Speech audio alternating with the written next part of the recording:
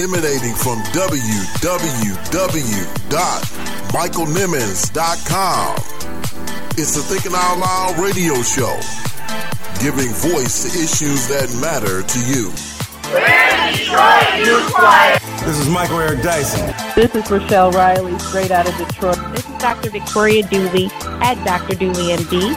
What up, everybody? It's your boy, comedian Jay Stevens. This is Frederick D. Haynes III. I am Justin Coates, an author and anti-bullying activist.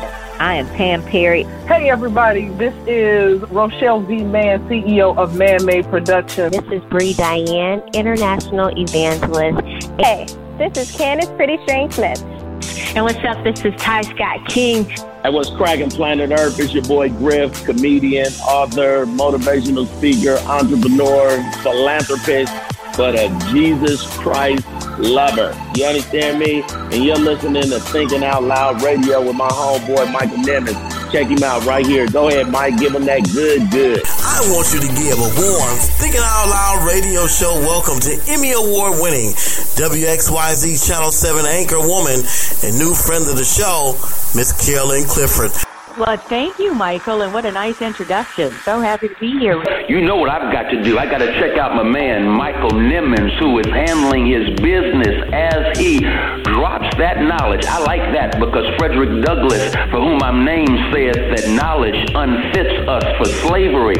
Truth sets us free. If you want to be free, you want to be like Mike. Check out best radio show online. You're locked in right now to who are listening. You're tuned into the... And without thinking about it, guess what? I'm thinking out loud right here on the Thinking Out Loud radio show. And if you want to stay in the know, you better be listening to Thinking Out Loud radio show. You're listening to the Thinking Out Loud radio show. Check out Thinking Out Loud. Thinking Out Loud radio show. Thinking Out Loud radio show. Don't you dare touch that dial. The Thinking Out Loud radio show with Michael Nimmons. Featuring author, motivational speaker, and minister, Michael Nimmons.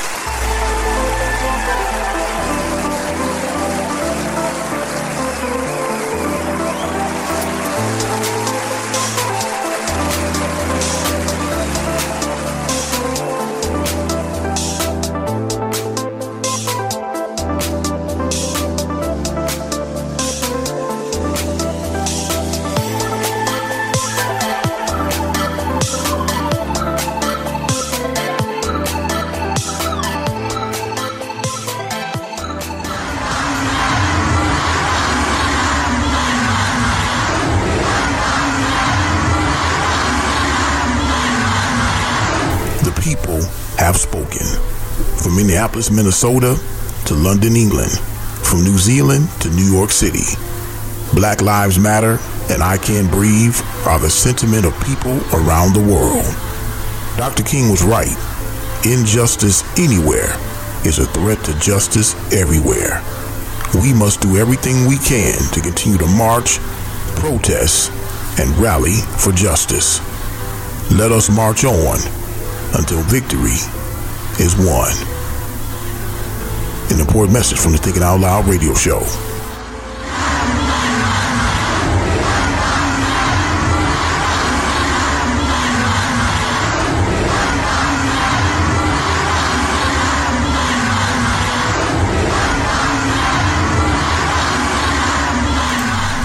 Hello and welcome to another edition of the Thinking Out Loud radio show. And I'm your host, author, motivational speaker, and minister, Michael Nimmons. And you're tuned in to the show that's giving voice to issues that matter to you. Happy Tuesday to everybody. We thank you so much for tuning in to yet another edition of the Thinking Out Loud radio show. And we're excited about tonight's show. And we're going to be bringing to you part 2 of our interview of Dr. Peniel Joseph, author of The Sword and the Shield, The Revolutionary Lives of Malcolm X and Dr. Martin Luther King Jr. We hope you enjoyed part 1 of our interview on last week. If you haven't heard it yet, you're just tuning in for the first time, you can always listen to this interview available on Spotify, iHeartRadio, TuneIn, Apple Podcasts, Google Play Music, wherever you get your podcasts, we are there. You can also go to our website at michaelnimmons.com and listen to last week's show. But we had a great conversation, I think, and talked about a number of different things, including what's happening now in America with the George Floyd protests and Rashawn Brooks protest. There are uprisings that are taking place around the country, protests and demonstrations that are taking place not just around the country, but quite frankly around the world.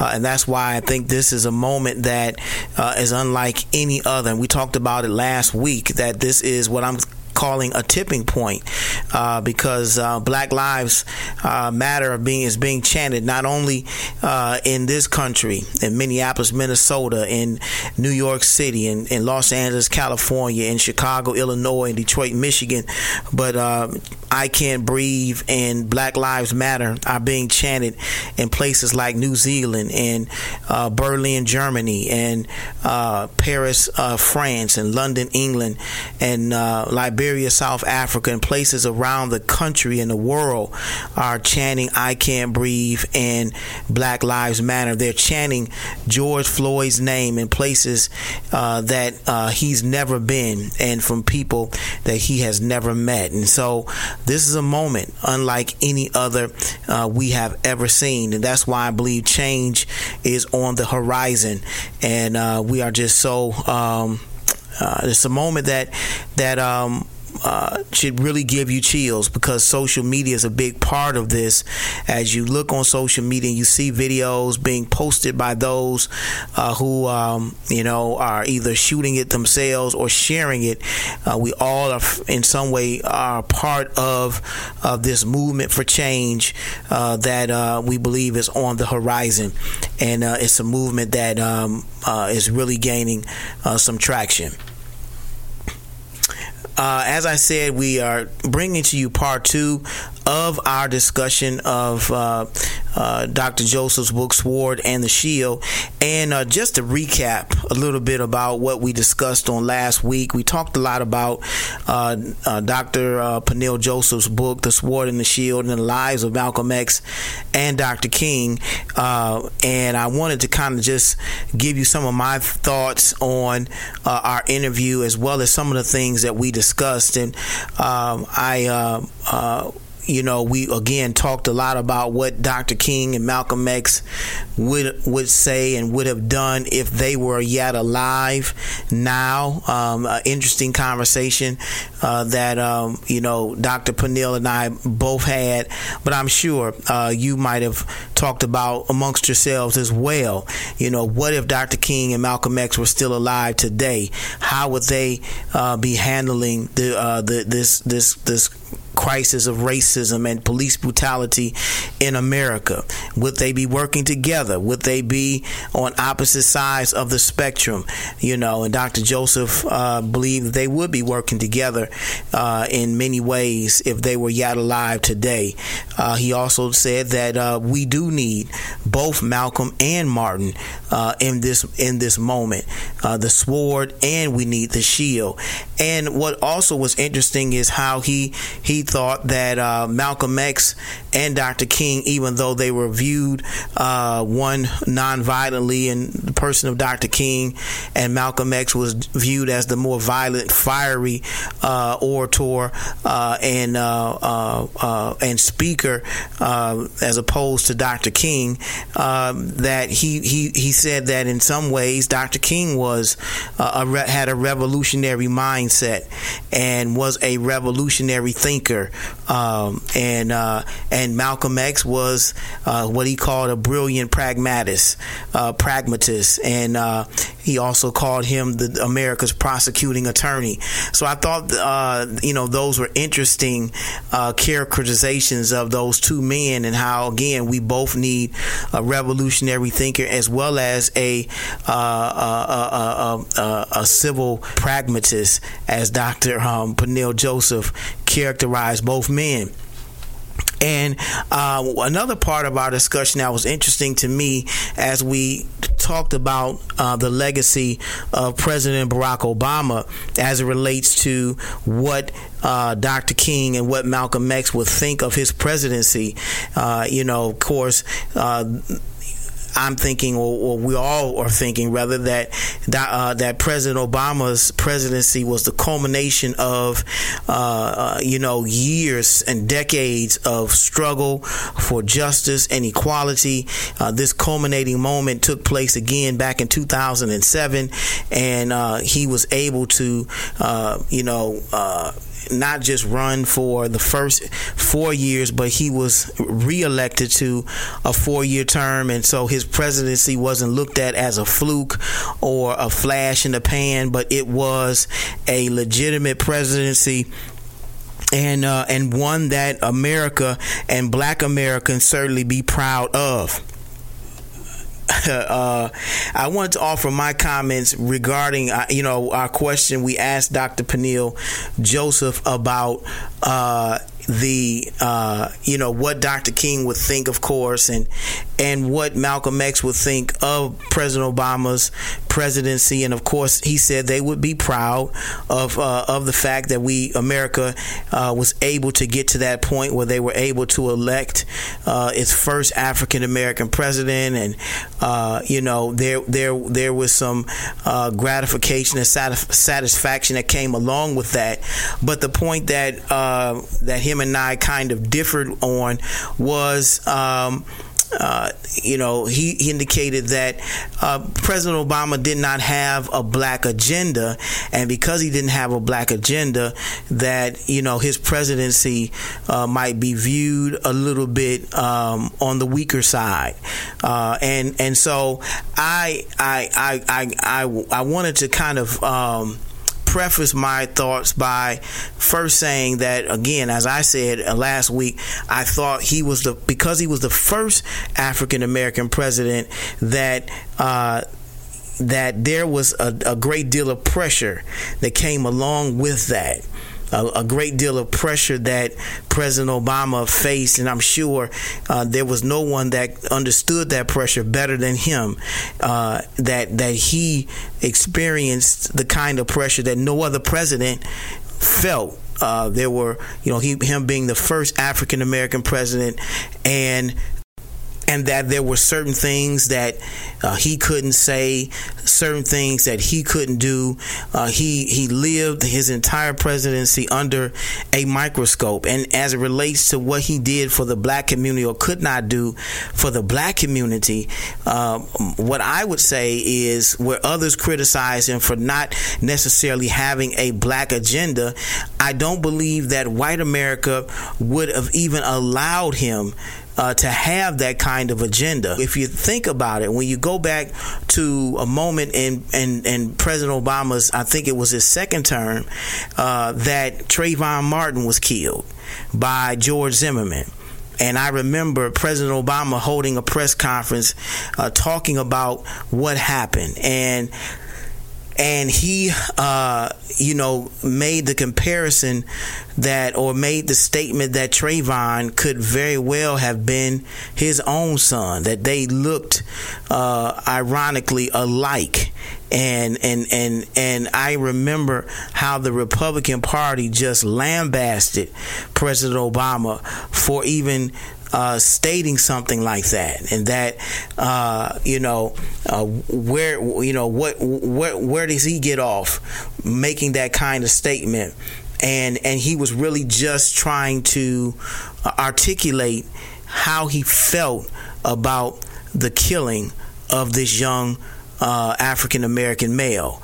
And so here, if you look at that event and how small that was in comparison to some of the things that we want, some of the policy and legislation that we might have wanted as African Americans, and how Republicans overreacted to a statement like that, then you can only imagine what it would have been if Barack Obama would have began his presidency with sweeping legislation that impacted the black community. it would have failed. It would not have been, it would not have passed. And so he really had to fight hard for legislation. You saw that with the auto industry crash when he had to bail the auto industry out in his first term, and Republicans wanted to see it happen. He said, let the industry crash, and if it was not for President Obama's willingness to save the auto industry, rolling up his sleeves to make sure that this industry did not go away, the auto industry would not be here to do so. He does not have the ability to do that because of the color of his skin. And so no one saw that more clearly, I think, than President Obama. Dr. Dyson talks about this in his book, The Black President, in some ways. But I think that, it was when I asked the question of Dr. Joseph, I really wanted to ask, was it a fair criticism of President Obama that he did not have a black agenda, or was it an unfair criticism of his for us to think that he should have a black agenda? So these again are just some of our thoughts, that came out of our interview with Dr. Joseph. There's only so much you can discuss in an hour's time. I could have very well talked to him for longer than that, but wanted to share some of that context with you, the listeners of the Thinking Out Loud radio show. And I hope you enjoyed part 1, and I know you're going to enjoy part 2 of our interview with Dr. Peniel Joseph, author of The Sword and the Shield, The Revolutionary Lives of Malcolm X and Dr. Martin Luther King Jr. We highly recommend you go out and purchase this book. I guarantee you're going to enjoy it, especially in this time and in this moment that we are in. Reading the book really made you think about what we're experiencing now. Again, I actually listened to it on Audible, and Dr. Joseph was the narrator for the book, and listening to it almost made you think that you were in even though he was describing the 1960s, it was almost as if he was talking about the present time that we're currently in right now. So I think this book is relevant. It's on point. It's a very timely read. So I highly recommend you go out and check it out. I think you're going to enjoy it. Before we get into our interview with Dr. Peniel Joseph, I wanted to share with you a video that I ran across on social media from the Joy Reid show on MSNBC, where she has a video of a distraught white female police officer recently in the parking lot of a McDonald's, where she's visibly upset. She's crying because they got her breakfast order wrong, and she's attributing this to the public's growing distrust of the police. And then Joy follows this video up with some commentary. Take a listen. Right now I'm too nervous to take a meal from McDonald's because I can't see it being made. I don't know what's going on with people nowadays, but please, just give us a break. Here is a tale of fast food and policing. That video of a weepy police officer crying in frustration over not receiving the correct breakfast order at a McDonald's drive-thru went viral today, with law enforcement boosters saying it showed how unappreciated and frightened police officers feel these days, with mean protesters marching and yelling about police killings of black people for the third straight week worldwide. But needless to say, there are worse things that can happen in a fast food parking lot than not getting your Egg McMuffin. Like falling asleep in your car while black and getting shot in the back by police when they arrive because you ran after a 46-minute interrogation, as happened to Rayshard Brooks. Like the eerie stills of that former officer killing George Floyd, this image shown at the press conference today by Fulton County District Attorney Paul Howard, showing the officer who shot Mr. Brooks kick his body while he lay dying on the ground after reportedly uttering, "I got him," while a second officer stood on the dying man, will live in infamy in the story of American policing. It is the visual proof of what black people have been crying out is the dehumanizing attitude toward our lives and toward our bodies that too many officers, mostly white, walk around with while armed with a gun and a license to kill. So, officer lady, excuse us if we find it hard to view your faulty breakfast as a crisis. And perhaps if you're that easily freaked out, maybe you shouldn't be allowed to carry a gun. Meanwhile, the fear our officer Karen was articulating seems related to an ugly accusation made by a police union this week that fast food workers at a Shake Shack location actually poisoned a group of officers with bleach, which turned out to be completely untrue. But that dangerous libel on low-paid workers shows you what too often we are dealing with when it comes to law enforcement. The rush to judgment that low-wage people and non-white people are probably criminals. Meanwhile, today is the 5-year anniversary of the massacre of 9 black parishioners inside Mother Emanuel Church in Charleston, South Carolina, a case in which we also were reminded of how differently interactions with law enforcement can go down if you're white, even if you're a multiple murderer. Because while Rayshard Brooks was executed in a Wendy's parking lot for daring to run away after being detained for no reason for nearly an hour and for taking a taser to try and free himself from officers he clearly had every reason to fear, Dylan Roof, who again had already gun massacred 9 people in Charleston, the racist who glorified apartheid-era South Africa, he was not just detained peacefully. He was fed a nice Burger King lunch by the arresting officers. Which makes what South Carolina Senator Tim Scott said today, even after acknowledging the grim anniversary at a press conference announcing whatever that was, because it's not reform, so ahistoric and so strange. I don't know how to tell people that the nation is not racist. I'll try again. We're not a racist country. That's our show for tonight. All In with Chris Hayes is up next. I shared this video with you because it's sort of I don't want to say comical, but for this female police officer to try to somehow gain the sympathy of us because they got her breakfast order wrong, and trying to somehow attribute this to the public's growing distrust of the police is again, we're not trying to say that all cops are bad, because I don't believe that to be true, and I do believe we do need the police because I don't want to live in a country where there is no such thing as law and order. But I do believe that our criminal justice system needs a complete reset, not just a reform, but a complete reset. And we've talked about that in past shows. But for this police officer to, try to gain the sympathy of us because they got her breakfast order wrong.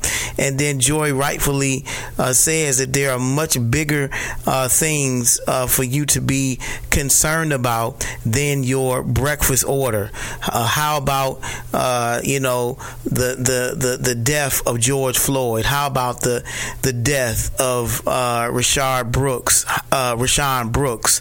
How about the death of Breonna Taylor and Ahmaud Arbery and Tamir Rice and Sandra Bland? How about this growing crisis here in America? And what does that mean to you? For you to be upset about a breakfast order seems a bit minuscule when you look at the grand scheme of things and all that is going on around us. I just couldn't help but share that on tonight to add some bit of a comic relief to a very serious, I shouldn't say somewhat, but very serious state of affairs. But of course, this video has been circulating around social media along with many others that I'm sure you've seen as well. And we wanted to just share that with you before we jump into our interview with Dr. Peniel Joseph. Well, guys, we're going to take our first break of the night. But when we come back, we're getting right into our interview, part 2 of our interview with Dr. Peniel Joseph, noted scholar and author of the book, The Sword and the Shield, The Revolutionary Lives of Malcolm X and Dr. Martin Luther King Jr. You don't want to go anywhere. You're tuned in to one of the hottest radio shows online. It's the Thinking Out Loud radio show. We'll be right back. You're tuned in to the Thinking Out Loud radio show. Giving voice to issues that matter to you. Hi, my name is Maya, and you're listening to the Thinking Out Loud radio show with radio show host and my daddy, Michael Nimmons. You better listen to that, little girl. Stephanie D. Sanders, award-winning singer, songwriter, author, voiceover artist, and more. Heard on shows like the Tom Joyner Morning Show and the Thinking Out Loud radio show. Book Stephanie D. Sanders to voice over your podcast or radio intros or commercials. Do yourself a favor and visit StephanieDSanders.com and upgrade your podcast or radio show by booking Stephanie D. Sanders. You'll definitely be glad that you did.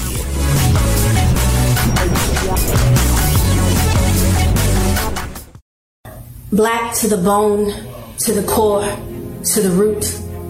I am to America a very strange fruit. Born from a tree nearly wilted from its tribes, into a world content with racial labeling and criminal profiles. I search for truths that have been withheld from books produced to tell history. And it's a mystery how they missed me, or people like me, when our backs were broken from building this country, and our hands were calloused from sowing seeds upon which men and women would bleed and still not be freed for another 300 years. I believe some mothers still cry those slaves' tears, 'cause fear and anger run deep and get passed down through generations like heirlooms. And in the heirlooms, the stench of discrimination as this nation falls deeper into complacency, denying black beauty and black pride. Black lives really do matter. Here on the Thinking Out Loud radio show, giving voice to issues that matter to you.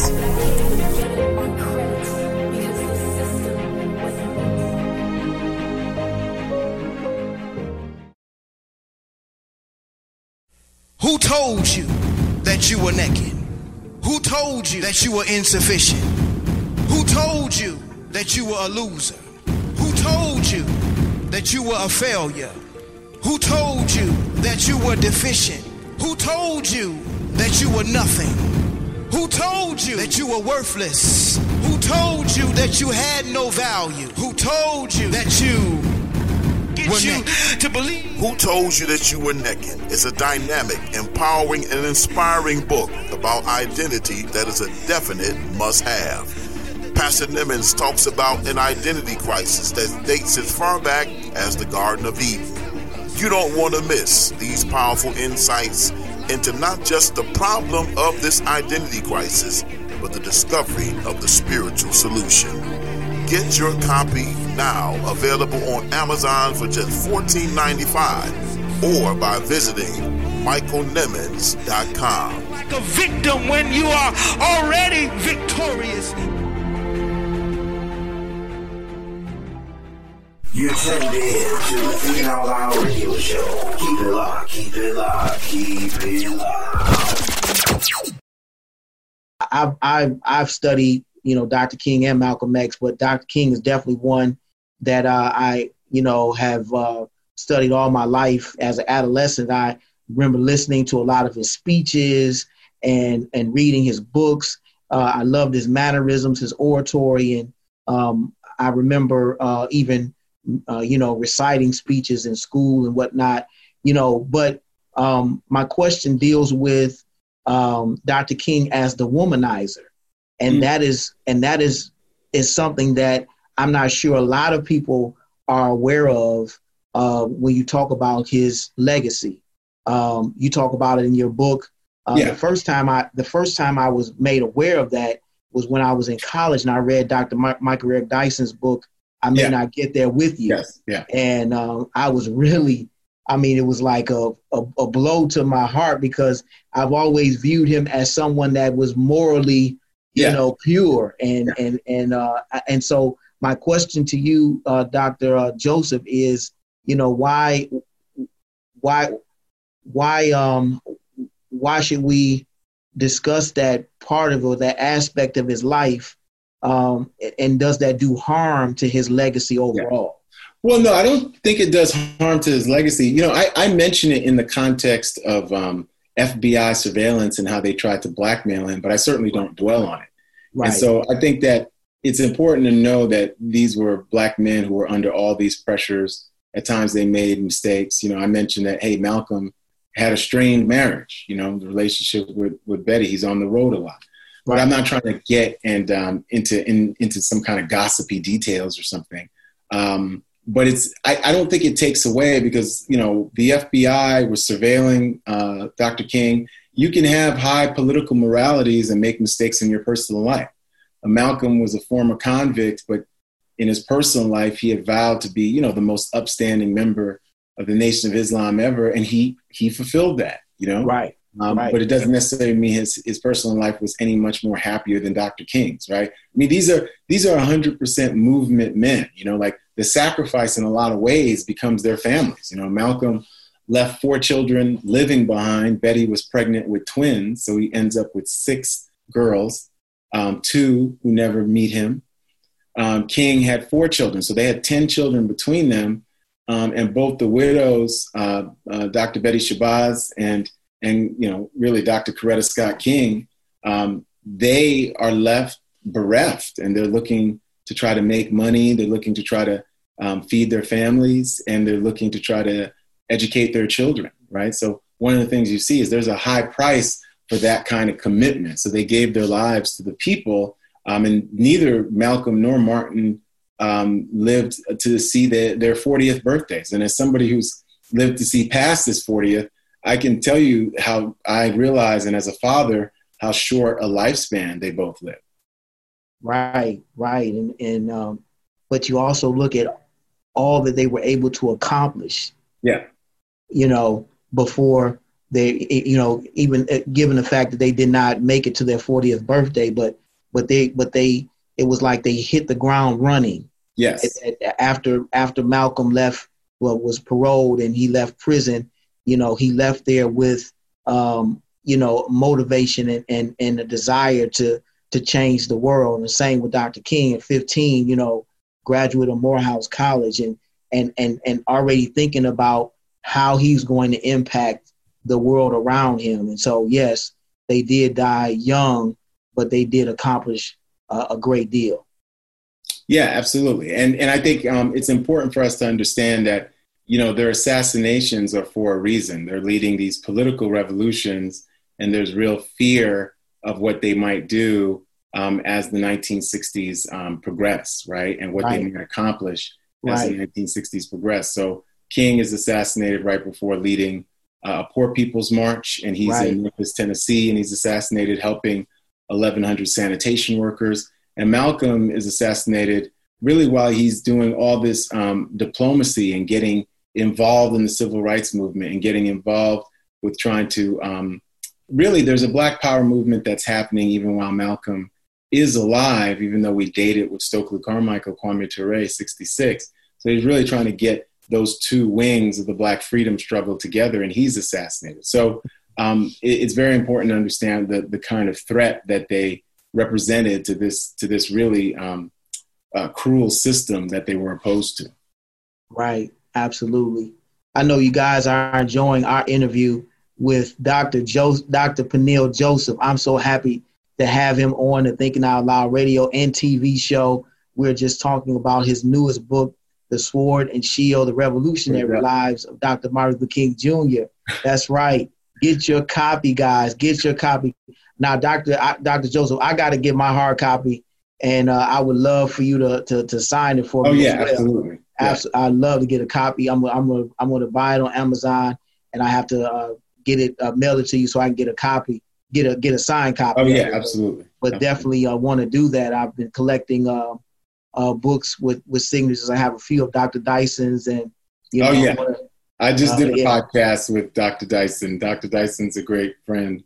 Yeah, absolutely. It was a tweet from him that actually inspired me to actually get the book, and so I have to give him a shout out on the show. Yeah, absolutely. So continuing with our discussion on the night, I want to ask you, kind of in the same vein of what Dr. King or Malcolm X would think of, in this moment. It's been about 11 years since the nation first elected its first African-American president. Yeah.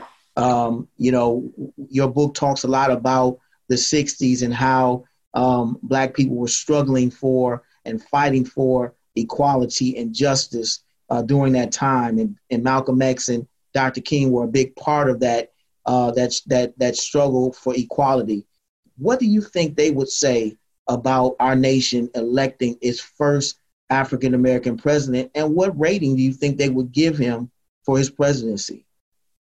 Well, I mean, I think Malcolm and King would be able to see that on some levels there was a kind of symbolic racial progress of electing a Black president. I think that on some levels they'd be surprised because it seemed like that wasn't going to happen. He was elected 12 years ago.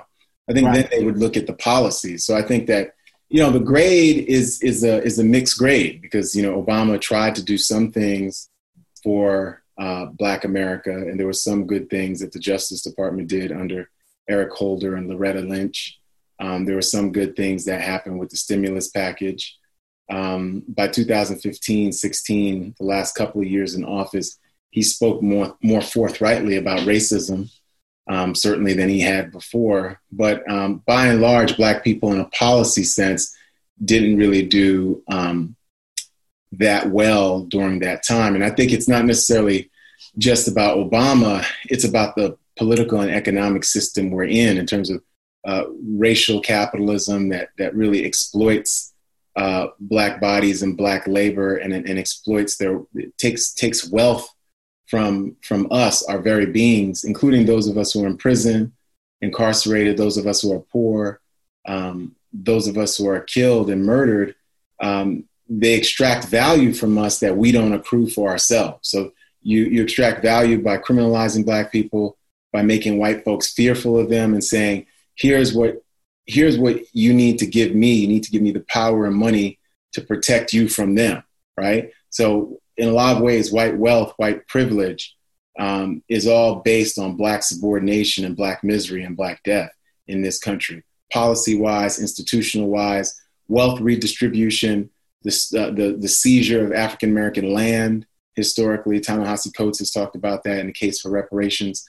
So there's a lot, and I think Obama, at times the community got mesmerized because they were so, the most positive benefit is probably the psychological benefit that accrued to seeing a Black man, beautiful Black woman in the White House who were not, they weren't Clarence Thomas. They weren't rejecting us, right? Right. They weren't saying that we don't matter. So I think that became, coupled with the racism that they experienced from the Tea Party, from Donald Trump, the birther movement, right. From all the white supremacists, it made us want to really defend the Obamas. I've had an opportunity to meet Michelle Obama. I've taught her book, Becoming. So I admire the Obamas, but in a policy sense, not enough was done. Not enough was done to aid the Black community. There was no Black agenda per se, right? Right. And so when you don't have that agenda, we lose out because everybody else has an agenda. Right. And that would be, part of my critique of his presidency as well. I think we were expecting, well, I'm not going to say we, but let me do it this way. A lot of Black people were expecting their first the first African American president to kind of be their quote unquote savior in the White House. He would come in and he would give us a lot of the things that we have been looking for, reparations, and he would, put the white man in his place and all of those kinds of things, and he would be more defiant, and we never saw that. Obama didn't even run for president as the black candidate. Yeah, he understood that if he did, then he would, I think, eliminate or narrow his demographic when it came to the people that were going to vote for him. He understood that he had to be America's president before he was Black America's president. I did think, though, that he would be the blackest or blacker president in his second term. And I think he was, though. I think he was, especially, once they lost the 2014 Senate, right. He definitely, was better on that score. Yeah. Right. Yeah. And I read Dr. Dyson's book, The Black President. I teach that. And he was this is a conversation I wanted to have with him as well, because, I really felt like he was really, his critique of Obama was kind of unfair in a sense, because he was the first. Whenever you're first. I thought Dr. Dyson's critique was, I thought it was fair. I thought it was a fair critique, because I think that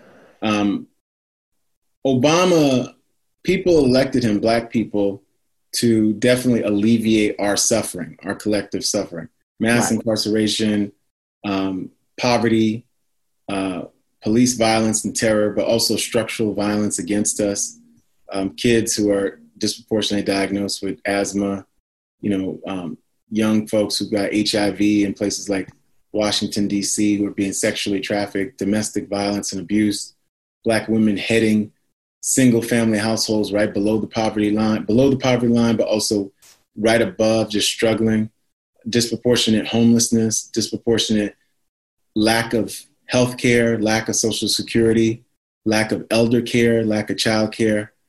There's a lot there, And so, we had a right to expect more. And I think Dr. Dyson is very much fair, because he admires Barack Obama. I admire Barack Obama. I admire Michelle Obama. But if you're Black, you can't allow your admiration for Black people who are trying to do good to prevent you from having a critique of their shortcomings. It can be a loving critique, but I thought when I read that book that was a loving critique. He talked about where Obama did well, but he also talked about the shortcomings. And I think part of the problem in having the first Black president was that we were disallowed from both critiquing him and having a Black agenda. And at the end of the day, that really hurt us, because voter suppression happened, so much stuff happened. So then you go from Obama to Trump, and we're in an even deeper mess. And certainly, if we had gotten more from that administration, perhaps we could have organized enough to not have this current president. Right. You're tuned in to the Thinking Out Loud radio show. Keep it locked, keep it locked, keep it locked. Congratulations to Pastor Michael Nimmons for over 20,000 streams and downloads. Rate, review, and subscribe to the Thinking Out Loud Radio Show podcast. Available on Apple Podcasts, Google Play Music, TuneIn, Spotify, iHeartRadio, Radio.com, and MichaelNimmons.com. Tune in today. The Thinking Out Loud Radio Show, giving voice to issues that matter to you.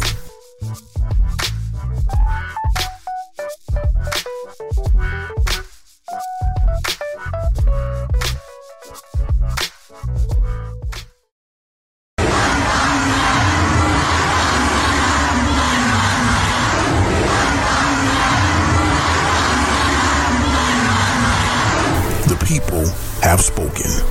From Minneapolis, Minnesota to London, England. From New Zealand to New York City. Black Lives Matter and I Can't Breathe are the sentiment of people around the world. Dr. King was right. Injustice anywhere is a threat to justice everywhere. We must do everything we can to continue to march, protest, and rally for justice. Let us march on until victory is won. An important message from the Thinking Out Loud radio show.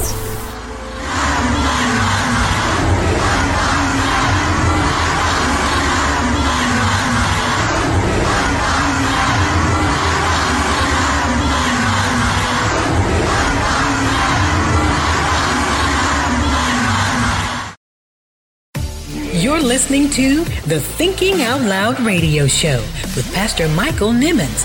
Don't you dare touch that dial.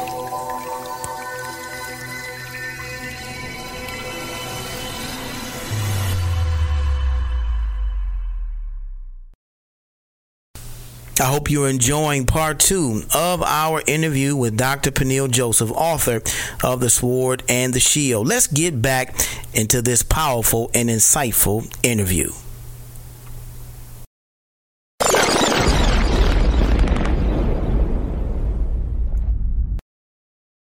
I agree. Absolutely. Absolutely. And speaking of presidency and black presidents, I read somewhere that Dr. King, back in the 60s, I think it might have been 63 or 64, that they were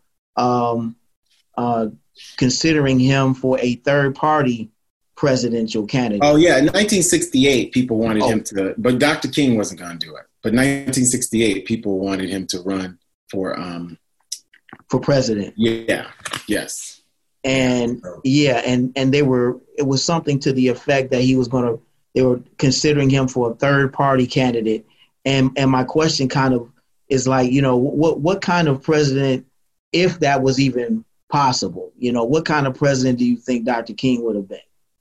Well, I say King would have never run for president, nor would he have accepted it, because being an American president, and this is another thing that happened to Obama, and Cornel West has criticized him for this, for drone bombs, for having to defend the realm in ways that might be immoral or illegal or unethical.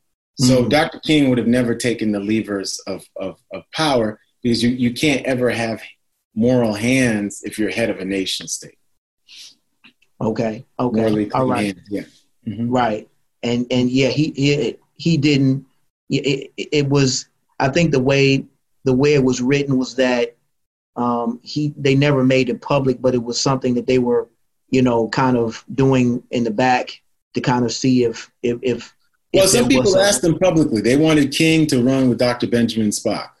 Oh, okay. Yeah. So that's who they wanted him to run with. Yeah. All right. Well, I have my next question for you, Dr. Joseph. Deals with if Malcolm X and Dr. King are two of the more polarizing figures for the 1960s, they're the two figures you wrote about in your book, The Sword and the Shield. Here we are in the 21st century. Who are those two polarizing figures for Black America in this moment that we're in right now with police brutality, with COVID-19, with white supremacy, racism? Who are those leaders that we have to look to in this century? Yeah, and I would say that I would say who are the important leaders, because I think they were polarizing for white folks, but not for the Black community. Mm-hmm. Right. So the Black community embraced them. I think we don't necessarily have Malcolm and Martin's who are national figures right now. We have Black Lives Matter activists, Opal Tometi, Alicia Garza. We've got Phil Agnew. We've got Dream Defenders. We've got Reverend William Barbara. We've got Al Sharpton. I think you just have multi-generational, and you don't have that kind of iconic figures that you had with Angela Davis and with Kathleen Cleaver and Huey Newton and, Stokely Carmichael. I mean, so it's not, Ella Baker, Fannie Lou Hamer. You don't have, it's not this, they're not as well known. Now, do I think people are doing that movement work and that root work? Yeah, they're doing it in every single city. They're doing it in every single state, but the times are different, right? So you have certain, in certain ways, some public intellectuals, including Dr. Dyson, Dr. West, are very, very important figures now, right? So things have just changed in terms of the times. It doesn't mean movement has changed, but we don't have the same kind of iconic figures who can meet with presidents and be statesmen or stateswomen in that way. What do you think can account for that? Is it just the changing of the different times that we live in, or is it something else that is responsible for that? Yeah, I mean, it's a combination. I think movements don't want just these iconic leaders anymore, because if they get killed, it can be really dispiriting for the movement. If they get jailed, if they falter, look, it never came out when he was alive, but if Dr. King's affairs had come out when he was alive, that would have really hurt the movement, Right. And so what happens by not relying on one person, you don't have to expect one woman or man to be perfect, right? So that can be something that's very, very positive. But I also think the times have changed. Like, who the press wants to focus on is going to be much different than in the 1950s and 60s, when this was relatively new and the press used it and needed a story, right? So right. Things have changed on that level too. Right. Yeah, it's I've and not just that, not just those iconic figures or the lack thereof in this time, but when you look at the people during this time, and you talk about the Black Lives Matter movement, you talk about the protest movements that have come out of our generation, the people themselves, I think, are different, much different than in the 1960s. Wouldn't you agree? They seem to be more. I was watching some of the protests and that were peaceful, and then the ones that ended up getting a bit violent. It seems to me like the patience level is is different with this generation versus the 1960s. There's very little patience in this generation than it was in the 1960s. Well, I think in the 60s, people were impatient, but I do think you're right that it's a different generation, So the folks who are just in the streets right now, the folks who are, first of all, this is a much more multiracial protest. There's a lot of white folks in the street. Right. Not everybody, there's a generation that hasn't been trained in nonviolent civil disobedience, right? There's all kinds of things. This is a social media generation. And this is not even the millennials. It's really post-millennials, Generation I or Generation Next or Generation Z. They have all these names for them. So they are absolutely fundamentally different. And they're also, think of it, Michael, they're being raised in the context of COVID-19. Many of our youngest people who are eligible to vote were born right after September 11th or right around September 11th. And now there's COVID-19, there's mass unemployment. There's these racial justice marches. So the country, in terms of American democracy, there's all these cataclysmic changes. There's a big concentration of wealth, They even said just since COVID-19, the wealthy have made $434 billion more. So, they're growing up in a racially stratified, racially segregated, economically deprived for large segments of the American populace society. That's what they're growing up in, right? And they've seen Colin Kaepernick go on bended knee for a peaceful protest and lose his job and be vilified for that, right? And so people, this was a powder keg, and Malcolm X used to always say that America was a racial powder keg that was going to explode sooner or later. And, you saw Harlem, you saw Watts, you saw Birmingham, you saw Newark, you saw Detroit. And then after Dr. King's assassination, 125 cities exploded. And right now you've seen over 100 cities, 40 with curfews. You've seen police officers violently brutalize people. You've seen police officers, even here in Austin, rubber bullets, put a 20-year-old young man in a coma. People have lost eyes being at these demonstrations. So America is a police state, and I think Black people have always known that, but setting up this monstrosity of a criminal injustice system to exploit and curtail Black success and Black dignity and Black citizenship has also put tremendous strain on these institutions and the budgets of these institutions. So it's actually impacting white folks too. It's impacting corporate America, because this is not how you create a just society, an equitable society, a pragmatic functioning society. So like Malcolm said again, the chickens are coming home to roost. That's what Malcolm said after Kennedy's assassination. And he wasn't glorying Kennedy's assassination. He was just saying that it was karma, the violence that is constantly being unleashed by American empire, by American imperialism, had felled the president on November 22nd, 1963. And right now, this is about chickens coming home to roost. Right. And Don't touch that dial. It's a Thinking Out Loud radio show. We'll be right back.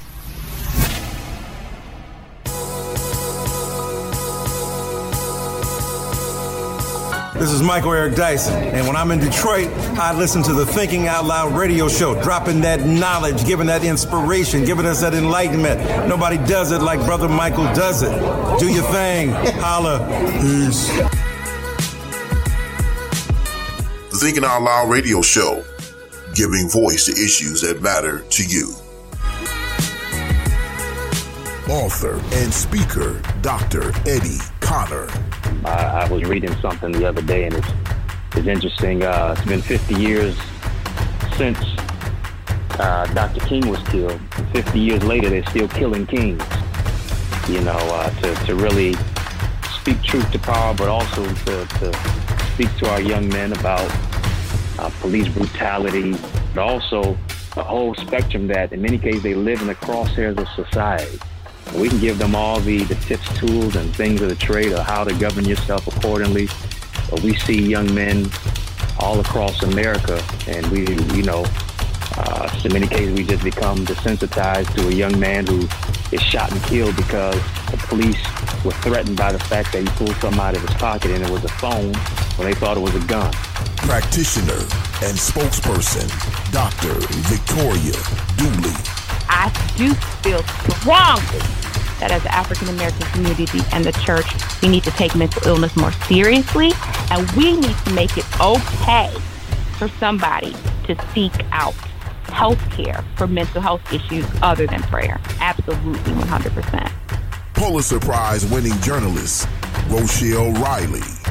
I can tell you, and before we leave Ali, let me tell you that it wasn't just an interview with him, but my very first column called for the city of Louisville to have a museum for him, because at that time there was nothing bearing his name except a little strip of street. You know how it works in some cities where Martin Luther King Boulevard is in a part of town, but in the rest of the town it's named something else. That column ran, and the mayor and other folks who knew better and who were embarrassed by it said, okay, it's time. And that helped lead to this effort that had been going on for some time to raise $80 million to build the Muhammad Ali Center, which now exists on the banks of the Ohio River. We bring you the best minds who deliver their best thoughts only on the Thinking Out Loud radio show.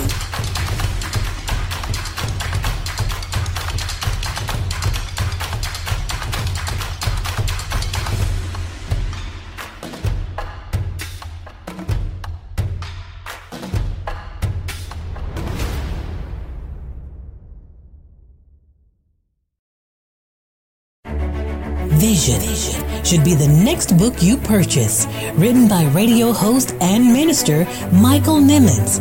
Vision is an insightful, thought-provoking book that is also a helpful tool in getting you to see your life through God's eyes. Vision. Endorsed by best-selling authors Dr. Eddie Connor and Kim Brooks and mega pastor Bishop Charles H. Ellis III. Vision is a life-changing book that you need in your personal library. Get your copy today. Available everywhere books are sold online or at michaelnimmons.com. Get your copy today. Vision.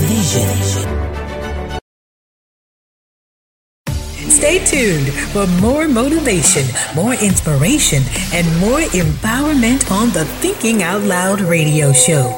Keep it locked.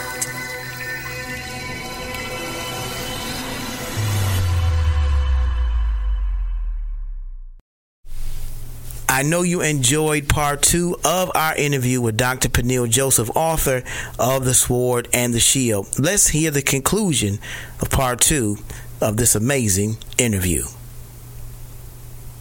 Fell the president on November 22nd, 1963. And right now, this is about chickens coming home to roost. Right. And, you said something that really struck me, and I want to see if you can kind of even bring it out a little bit more, is that, of course, you're seeing that in these protests that you're seeing not just black people, but white people. You're seeing brown people. You're seeing it's multiracial individuals, that are part of these massive protests. And they're not just happening in this country, but they're happening in other parts of the world, Berlin, Paris, New Zealand. You're seeing these protests, and now companies, Fortune 500 companies, are speaking out against white supremacy and against racism and police brutality, and all of this looks like we're moving in the right direction. Yeah. But my question to you deals with, is race for white people a matter of economics? Or is race, and that's the reason, whether is race a matter of economics, and that's the reason why they are now moving more towards us being a more equal and just society, versus race being a racial injustice being morally and ethically wrong, if that makes sense. Well, yeah, no, I think it's a combination of both. But really, right now, all we're seeing is rhetoric. We're seeing some contributions, right? But, businesses have an incentive to have just democracy work.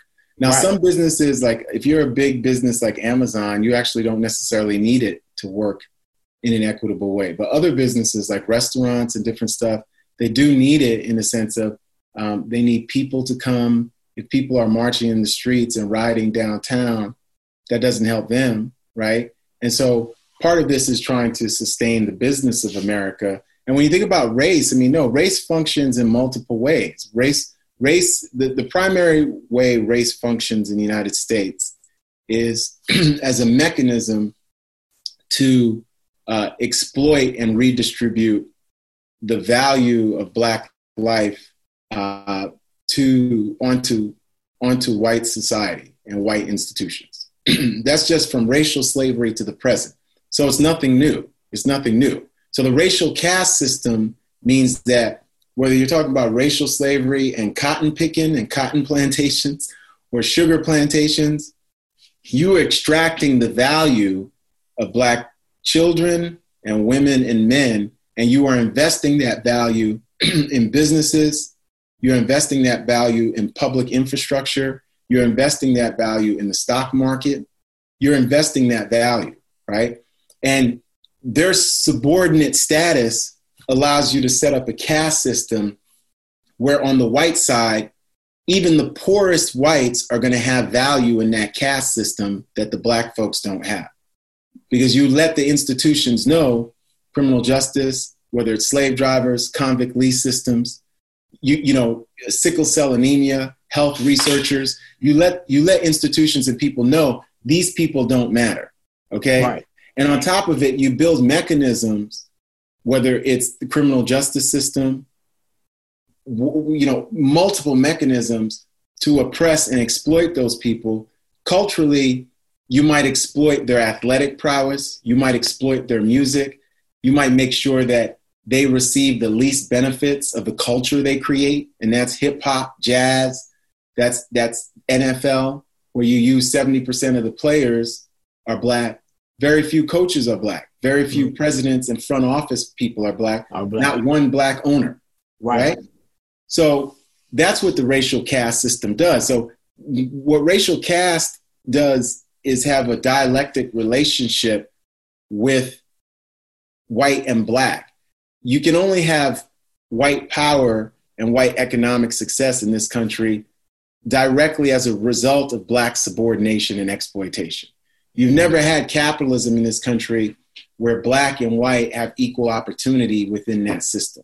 You've never had public education in this country where black and white have equal access. You never had higher education in this country.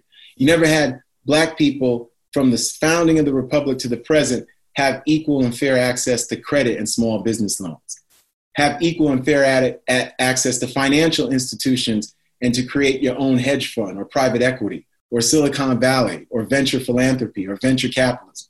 So you have to understand that's how it works. And that's why, NCOBRA, National Committee on Black Reparations, or the new book by Sandy Darity, that's why we've historically talked about reparations.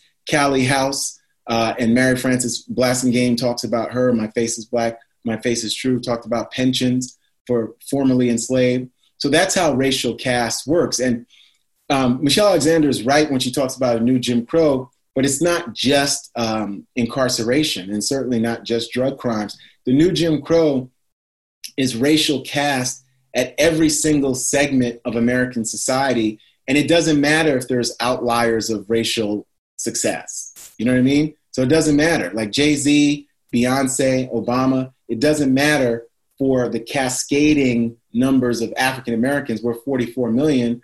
Over half of us, our lives are just in shambles, right? Where you end racism when we're 12, 13% of the country, and we are fairly distributed along markers of success, wealth, income, access, Fortune 500, governors, senators, presidents, right? As we are on the negative, and we're never disproportionately overrepresented in the negative. It's fine if you're overrepresented in the positive, right? But not in the negative, right? So we should only have 12% of black people in jail. And it's not that we commit more crimes, it's that they're policing and criminalizing us. So that's where they do all their business. And that's the same thing with Minneapolis PD. So they just announced that they're not going to do chokeholds anymore, but all that is BS. What you need to do is invest not in police. You have to have a smaller police footprint everywhere. You have to have a drastically reduced jail everywhere. We're talking about reducing these things by 50, 60, 70, 80%. There was only 300,000 people in jail in 1970, 2.3 million people now. So this is a real major catastrophe, and racial caste is the organizing principle of this unfair kind of racist democracy and racial capitalism. Right, absolutely. I think director Ava DuVernay did that in her documentary. Yes. Right, exactly. Brought that out, and how, it's been a money-making type of venture in many instances when it comes to the pipeline to prison.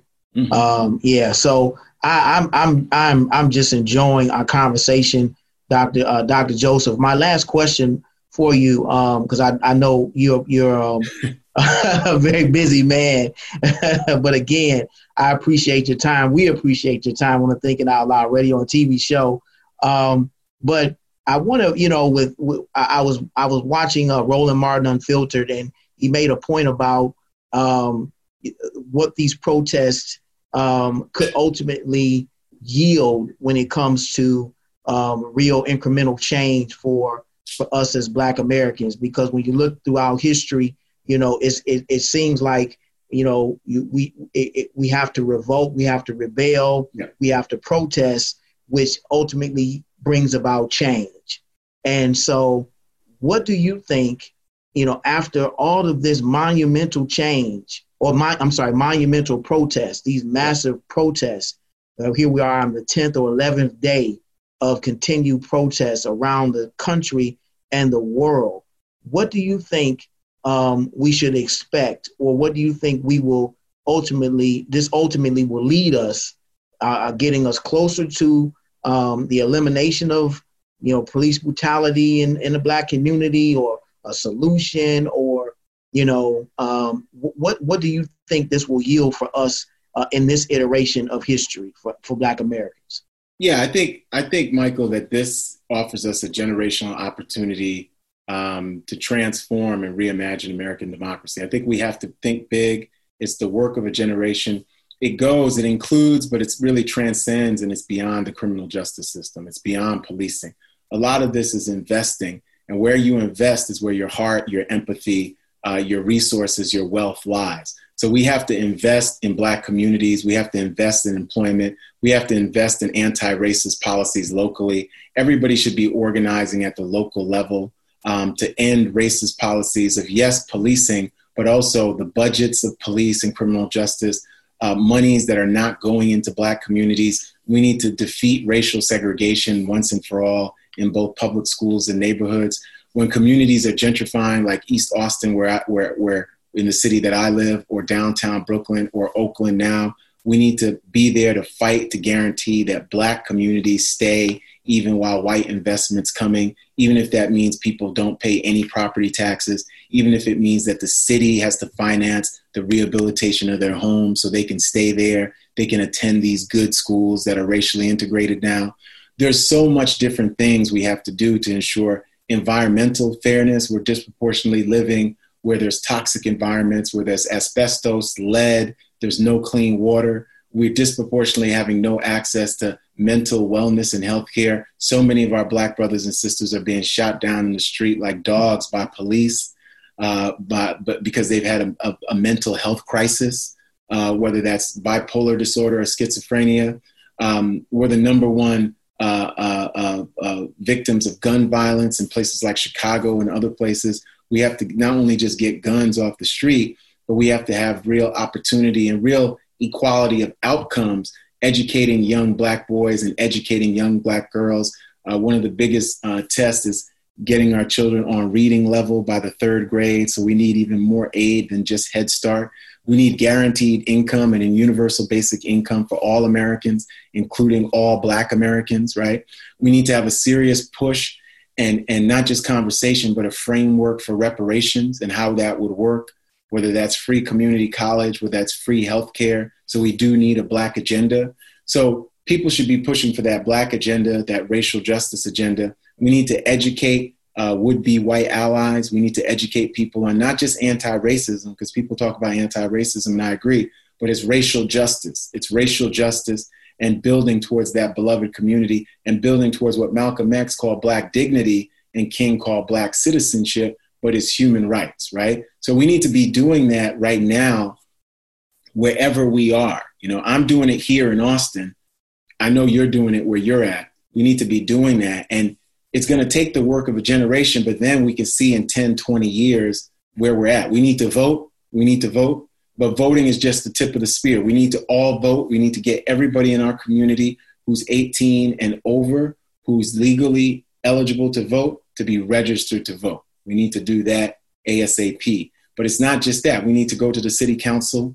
We need to go to the mayor's office. We need to go to our local public schools. We need to make sure that when there's a city council meeting or a neighborhood meeting and people talking about neighborhood density, that we get more density in predominantly white spaces so Black people can have access to the supply chain of privilege that white suburbs or wealthy parts of the city have, just like white counterparts. Right now, when you look at the data, even Black people who are middle and upper middle income live much closer to poverty than white people who are middle and upper income, right? So there's so much that we need to do in every single aspect of society. But now that there's some companies or some corporations, anybody who has a nonprofit that's doing anti-racist, racial justice work should be looking for help, looking for funding.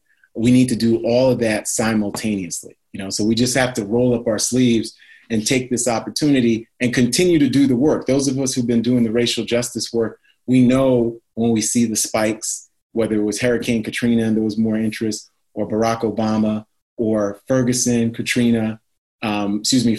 Baltimore, Black Lives Matter, and now COVID-19 and the combination of George Floyd protests. So We need to do all of that. But I do think that we have an opportunity, and we should be hopeful and just work to achieve racial justice, to end institutional racism, to defeat white supremacy once and for all.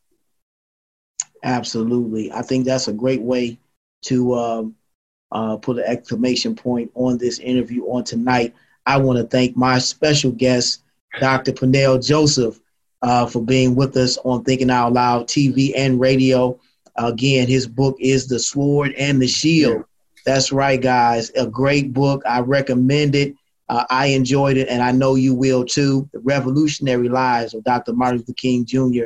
and Malcolm X. I want to thank you so much, sir, for being on the show with us. I truly appreciate it. I hope we can stay in touch with each other. Oh, absolutely. Because we definitely would love to keep in touch and find out more about what you're doing. We'll be sharing. He sent us some links. We'll be sharing on our Thinking Out Loud Facebook fan page. So you'll be able to keep up with Dr. Joseph and interviews that he's been doing all over the country in the midst of this COVID-19 pandemic. Thank you so much, sir. And may God continue to bless you. Thank you, Brother Michael.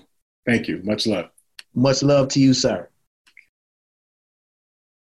You're tuned in to the Thinking Out Loud radio show, giving voice to issues that matter to you.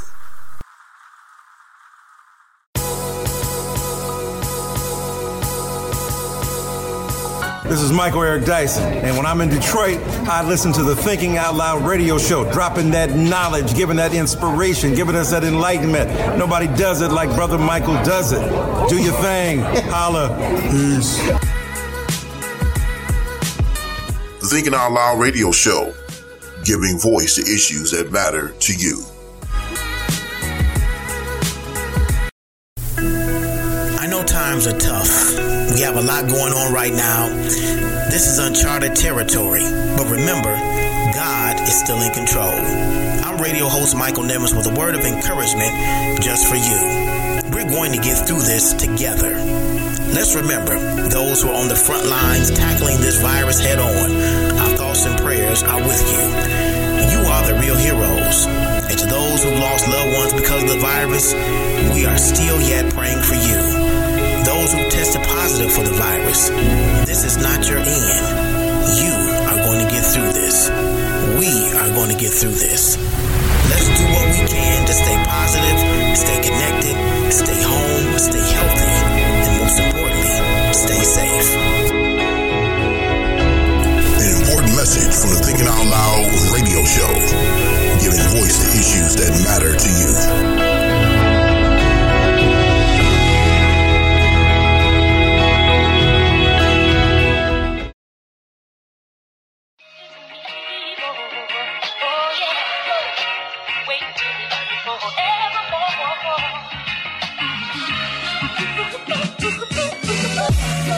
What's cracking planet Earth? It's your boy Griff, comedian, author, motivational speaker, entrepreneur, philanthropist, but a Jesus Christ lover. You understand me? And you're listening to Thinking Out Loud Radio with my homeboy Michael Nimmons. Check him out right here. Go ahead, Mike. Give him that good. The Thinking Out Loud radio show, giving voice to issues that matter to you.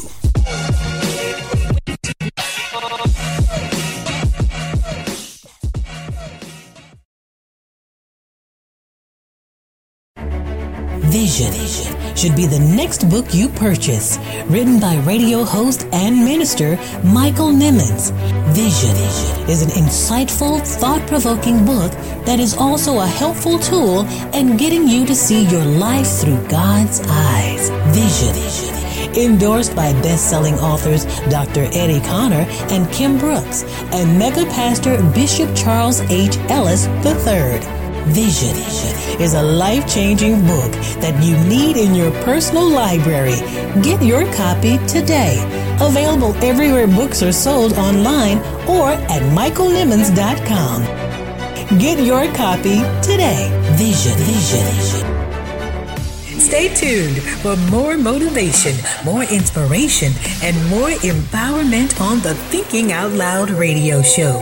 Keep it locked.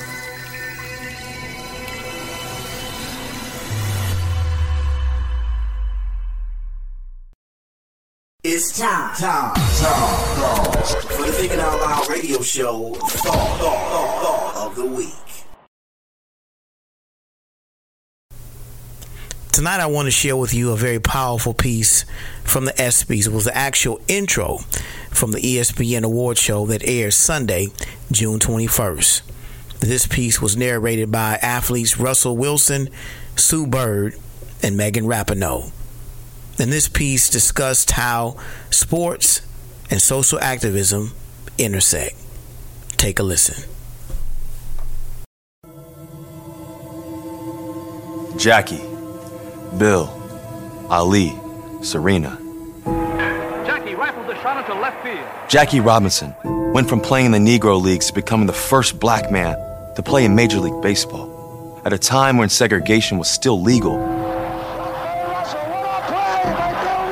Bill Russell, 11-time NBA champion, first black NBA head coach, while playing, awarded the Presidential Medal of Freedom because of his accomplishments in the Civil Rights Movement. I shook up the world. Now what are they going to say about that now, huh? Muhammad Ali, the GOAT, went against the establishment and stood for the freedom movement when it was the unpopular position to take. The day I stop fighting for equality will be the day I'm in my grave. Serena Williams has spent her life dominating the court, but it's her courage to speak against inequality and racism that cemented her as a voice of her generation. But what if we didn't know their names? What if they were never part of the conversation? And there's also this conversation. I can't breathe. I can't breathe. Those were George Floyd's last words. Ahmaud Arbery was just going out for a run and never came home. Breonna Taylor was at home in bed. Our country's work is not anywhere close to done. We need justice. We need true leadership. We need a change. And we need it now. I look at my children and I pray for a better future. A world where the color of their brown skin doesn't stop them from their calling, from their purpose, from their destiny. I pray for a world where I don't have to fear for my children due to systemic racism from hundreds of years of oppression. The only thing that must die is racism. Black lives matter. So where do we go from here? As millions of people of all colors protest, I see a world of hurt, pain, and despair. But I also see a new generation. A generation that is calling out in desperate need for lasting change. To my white teammates and friends, we need you to lead too. Don't just listen. Help. It's important that we keep this dialogue going and this energy alive. Because for centuries, there have been fights for justice and equality in this country, led by black people. This movement is no different. But as white people, this is the breaking point. This time, we've got to have their backs. Trust us, we know that sports are important. It's why we're gathered here tonight. But do Black lives matter to you when they're not throwing touchdowns, grabbing rebounds, serving aces? If that was uncomfortable to hear, good. I used to shy away from moments like this because it's convenient to be quiet, to be thought of as safe and polite. Colin Kaepernick never shied away. He knew that discomfort was essential to liberation and that fighting the oppression against black people is bigger than sports. So will it be uncomfortable? Yes. In speaking up, will we make mistakes? Yes. That cannot stop us from trying. And not just for a few days or a few IG posts. This is our moment to prove that we know a better world is one where black lives are valued. No one deserves white privilege. It's not something we earned. Believing black people, and not just in instances of police brutality, and then finding your lane to get educated and amplify is the first step. It's great that sports are back, but George Floyd won't be there to see them. Breonna Taylor won't be there to see them. Ahmaud Arbery, Tony McDade, Nina Pop, Rayshard Brooks, Dominique Remy-Felds, Layleen Polanco, Toyin Salou won't be there to see them. We can't let sports try and take us back to the way things were. Every athlete at every level has the power to show what it looks like to fight for what is right. Moments in sports like the 1968 Olympics with Tommy Smith and John Carlos fist in the air to Colin kneeling, they've helped ignite the conversation around racism. Our return must be part of the fight for justice. Our return can't just return to business as usual. Our return is our turn to stand up for what's right. It's a return we all need because sports inspire. Sports give us hope. Sports make us feel. Sports bring us together. They remind us what it's like to be on the same team. They bring out our best. Tonight, we honor our best. And as teammates, we welcome everyone. This is the 2020 ESPYs.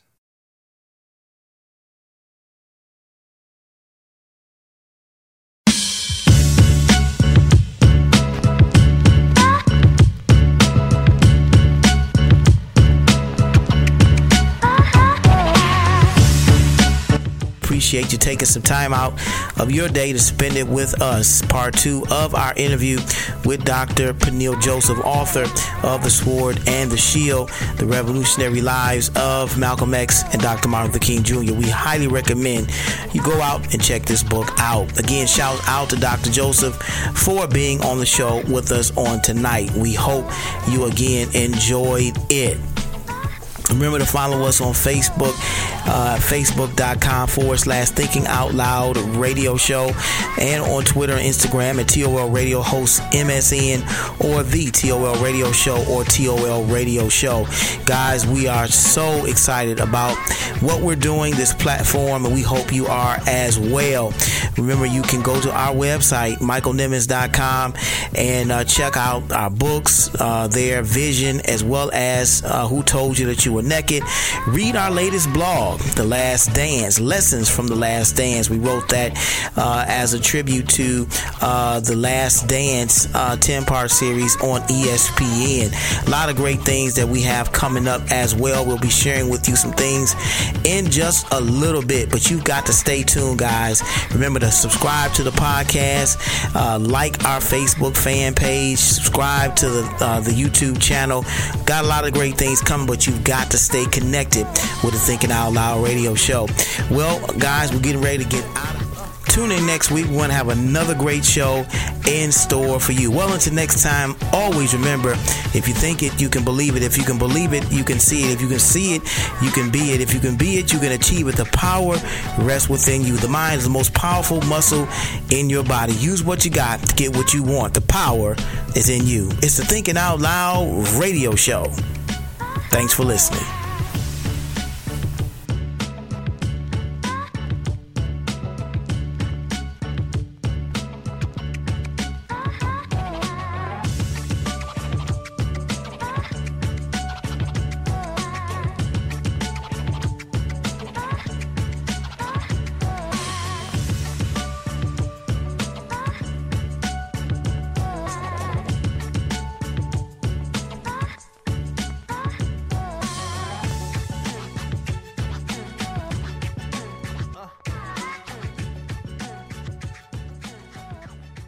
Thank you for tuning in to the Thinking Out Loud Radio Show. If you like the show, be sure to subscribe to the podcast.